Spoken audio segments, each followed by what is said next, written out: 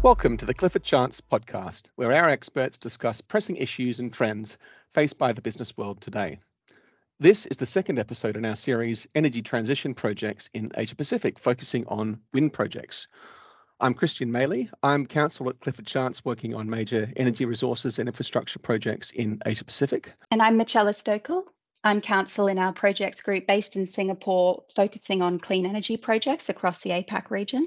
And I'm Tang, counsel in Clifford Chance's Sydney office, specialising in commercial litigation and international arbitration, with a focus on energy, infrastructure, and renewables. Thanks, Marcella and Rob. Last time we looked at the current state of play for wind in the region and trends for project structuring. Today, we're rolling up our sleeves and donning the high vis as we turn to the construction phase to look at some key risks and pitfalls to be aware of, and of course, what can be done to mitigate them. Marcella, in our previous episode, you mentioned that very generally, contractors will prefer a disaggregated project structure, and developers would ideally like a consolidated approach, like a single EPC contract. What are some of the risks and disadvantages that developers face with a disaggregated approach? Thanks, Kristian. That's correct. So if we think about the offshore wind sector, a sector that's historically been dominated by disaggregated procurement structures, disaggregation as a risk tends to bite in two ways. The first is interface or friction risk, as I like to call it, and the second is recourse risk. And the key message is neither of these risks can really be overcome through the individual contract terms. So, for example, on the interface side, you might see integration challenges, so design coordination issues, the risk of knock-on changes across other packages due to unplanned changes, impacting other packages later in the sequence, including during the detailed design phase. You might see the increased risk of cross-blaming between contractors, so making enforcement more challenging on a forensic basis. You could also be seeing physical site coordination challenges, sharing port and storage facility access, damage to completed work during installation, the risk of uncompensated delays under later packages due to delays under earlier packages. And an interesting trend which we're currently seeing is the risk of increased leverage for earlier contractors in the supply chain asking for price adjustments because they know they have that leverage across the sponsors. And then on the recourse side, it's really the obvious risk of having lower recourse against each individual contractor in real terms. So I mean, because LD rates and caps on liabilities will all be based on lower individual package prices in each contract. And what can be done to mitigate these risks? There are sort of four ways in terms of how we see disaggregation mitigated. The first three are really primarily technical. So it's the execution experience of the sponsors or developers. It's the track record of the contractors, so selecting capable contractors with realistic execution plans and resourcing expectations. And an incredible amount of technical due diligence is done in that particular area. It's schedule buffers between the packages and cost contingencies to mitigate in sort of time and financial terms some of those risks I just went through at the beginning.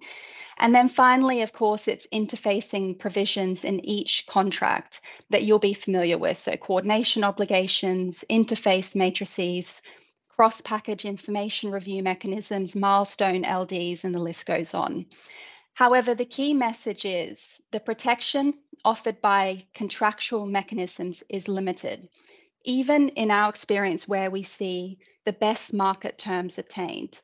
The better mitigation for disaggregated procurement structures is always technical, primarily that technical assessment of schedule buffers and cost contingencies. Thanks, Marcella. Staying on the pre-construction project phase, aside from assembling the contractors and the suppliers, another critical aspect for onshore wind is assembling the land tenure, and there's a potential trap here in firing the starting gun on construction too early before tenure and access are fully secure.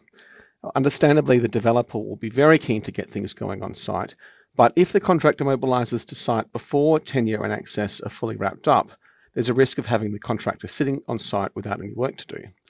Now, the costs of all those people and equipment sitting on site without any work can quickly add up, and depending on the contractual framework, those costs could sit with the developer, the contractor, or the subcontractor. There's clearly a potential for disputes if that's not been clearly allocated between the parties at the outset. So this is something that definitely deserves some attention at the tendering stage. Another risk that comes to mind, Christian, relating to the pre-construction project phase is to do with landowners. And so there's two risks that spring to mind. The first relates to the issue of leases entered into with landowners. In terms of those leases, it's quite important to make sure that the terms of those leases are clear and unambiguous. One example that comes to mind in relation to a dispute a number of years ago that I was working on relates to the definition of the word property.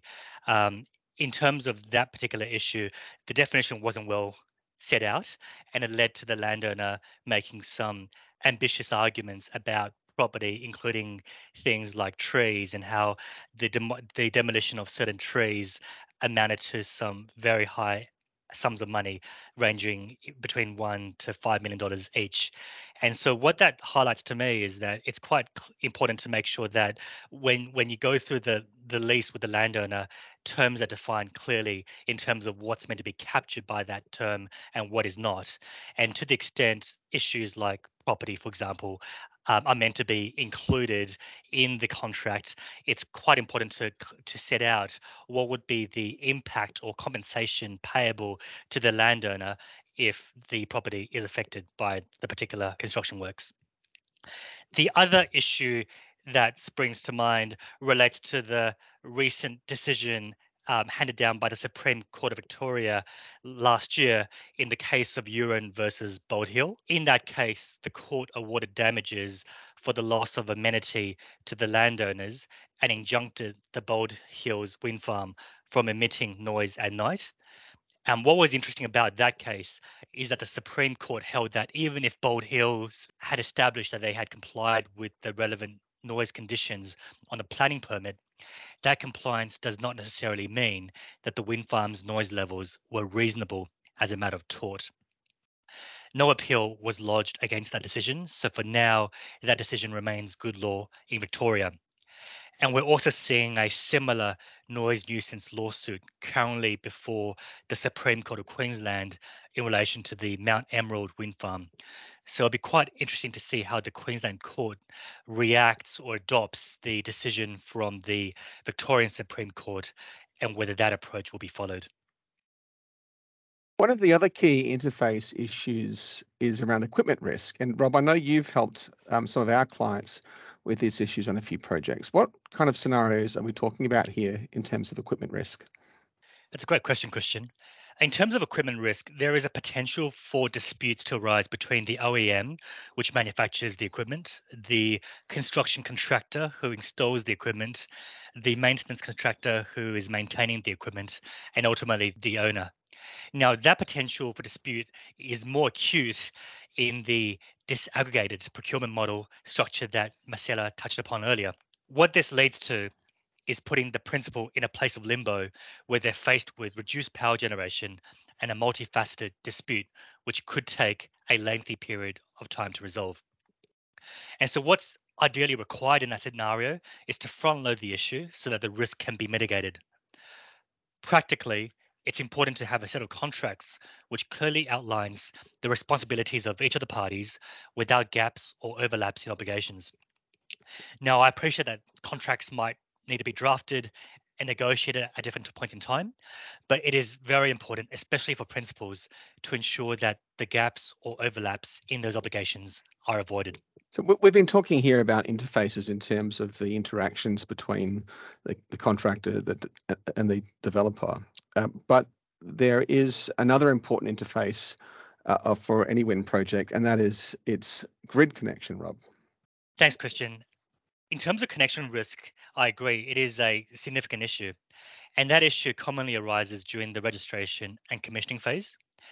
And here, the generator and the component equipment will need to comply with the agreed generator performance standards, as well as some of the other applicable connection and licensing requirements set by AEMO. So just last month, for example, there was extensive media coverage discussing Australia's largest wind precinct being hit by connection delays and the associated cost blowouts. Now, these connection risks place pressure on all parties involved. For contractors, they're faced with potential LDs under the construction contract, and for principals, delays in connections, particularly extensive delays, could also jeopardize financing arrangements. There are a number of ways to practically mitigate the risk of a dispute in the case of a connection risk. For principals, one practical way would be to work with a contractor who has experience with connections and who understands the requirements of regulators. And for contractors, one practical way would be to negotiate an LD's provision that provides an equitable risk allocation with the principal. Kristian, I know your team does a lot of work around regulatory and investment risk. For projects jurisdictions that are perhaps less stable from a legal or political perspective, is there anything that the wind sector should be thinking about as well? It's a great question, Marcella. Wind and other renewables are a sector that's inherently vulnerable to regulatory change. And a great example of that is changes to feed-in tariffs. We've seen a lot of discussion and activity in Taiwan at the moment about potential reductions in feed-in tariffs for wind projects there. Depending on the extent of a change to feed-in tariffs, this can obviously potentially undermine a project's entire business case and viability. So it's a significant risk there for a developer that's going into a jurisdiction and effectively taking a bet that the feed-in tariffs or some other aspect of the regulatory regime is going to remain stable. It's also something to consider for projects in countries where perhaps the legal or political situation is less stable, or perhaps the offshore wind sector is less mature. So what can be done? One of the key practical steps that developers and contractors can take when moving into an international jurisdiction is to structure their role in the project in a way that takes advantage of the protections under bilateral investment treaties. So this might involve, for example, setting up a local operation through a third jurisdiction to make sure it's covered by the treaty protections. A good example of the protections that these mechanisms can give is what we've seen in Spain on their changes to solar feed-in tariffs in recent years. A number of developers have brought claims under international investment treaties, claiming for the loss of viability of their projects and for damages based on changes to the solar feed-in tariffs that were made after they made their investment. So it's something that needs to be considered up front, and it's certainly something worthwhile for developers and contractors to turn their minds to when moving into a new jurisdiction. So this all sounds perhaps a little bit negative, so I thought it might be good to end on a bit of a high note. Marcella and Rob, just thinking about offshore wind in Asia Pacific, what are you excited about? I might go first, Rob. I'm most excited about floating offshore wind, essentially that ability to unlock new offshore wind markets. I think is really fascinating. It will be the scale of opportunity that will be such an important part of the future energy mix, since most of the offshore wind potential is actually found in water depths where the traditional fixed bottom turbine structures can't go. And interestingly, as a firm, this is something we're also actively involved in, that transition from the small scale demonstrated commercial projects to some of the early commercial scale project rollouts. So stay tuned. Thanks, Marcella. I also agree with you in terms of the offshore wind opportunities that Australia might be able to explore. I'm particularly excited about the fact that the Australian government had indicated that they want to target 82% renewables by 2030, and that currently we're behind the required run rate to get there. I'm hopeful that with the recent declaration of the Gippsland and Hunter offshore wind zones, Australia will be able to achieve that target or come close to it. Well, there's plenty to be excited about offshore. I'm going to say I'm excited about the prospects for onshore wind along the west coast of Australia. After many years where we've seen pretty limited action on a regional scale, we're now seeing really serious commitment and investment by both governments and industry, including the major resources companies, which is so important to the economy in Western Australia. So I think this is a great growth area for the years to come. You've been listening to the Clifford Chance podcast. Please subscribe to our podcast by visiting cliffordchance.com and follow us on LinkedIn.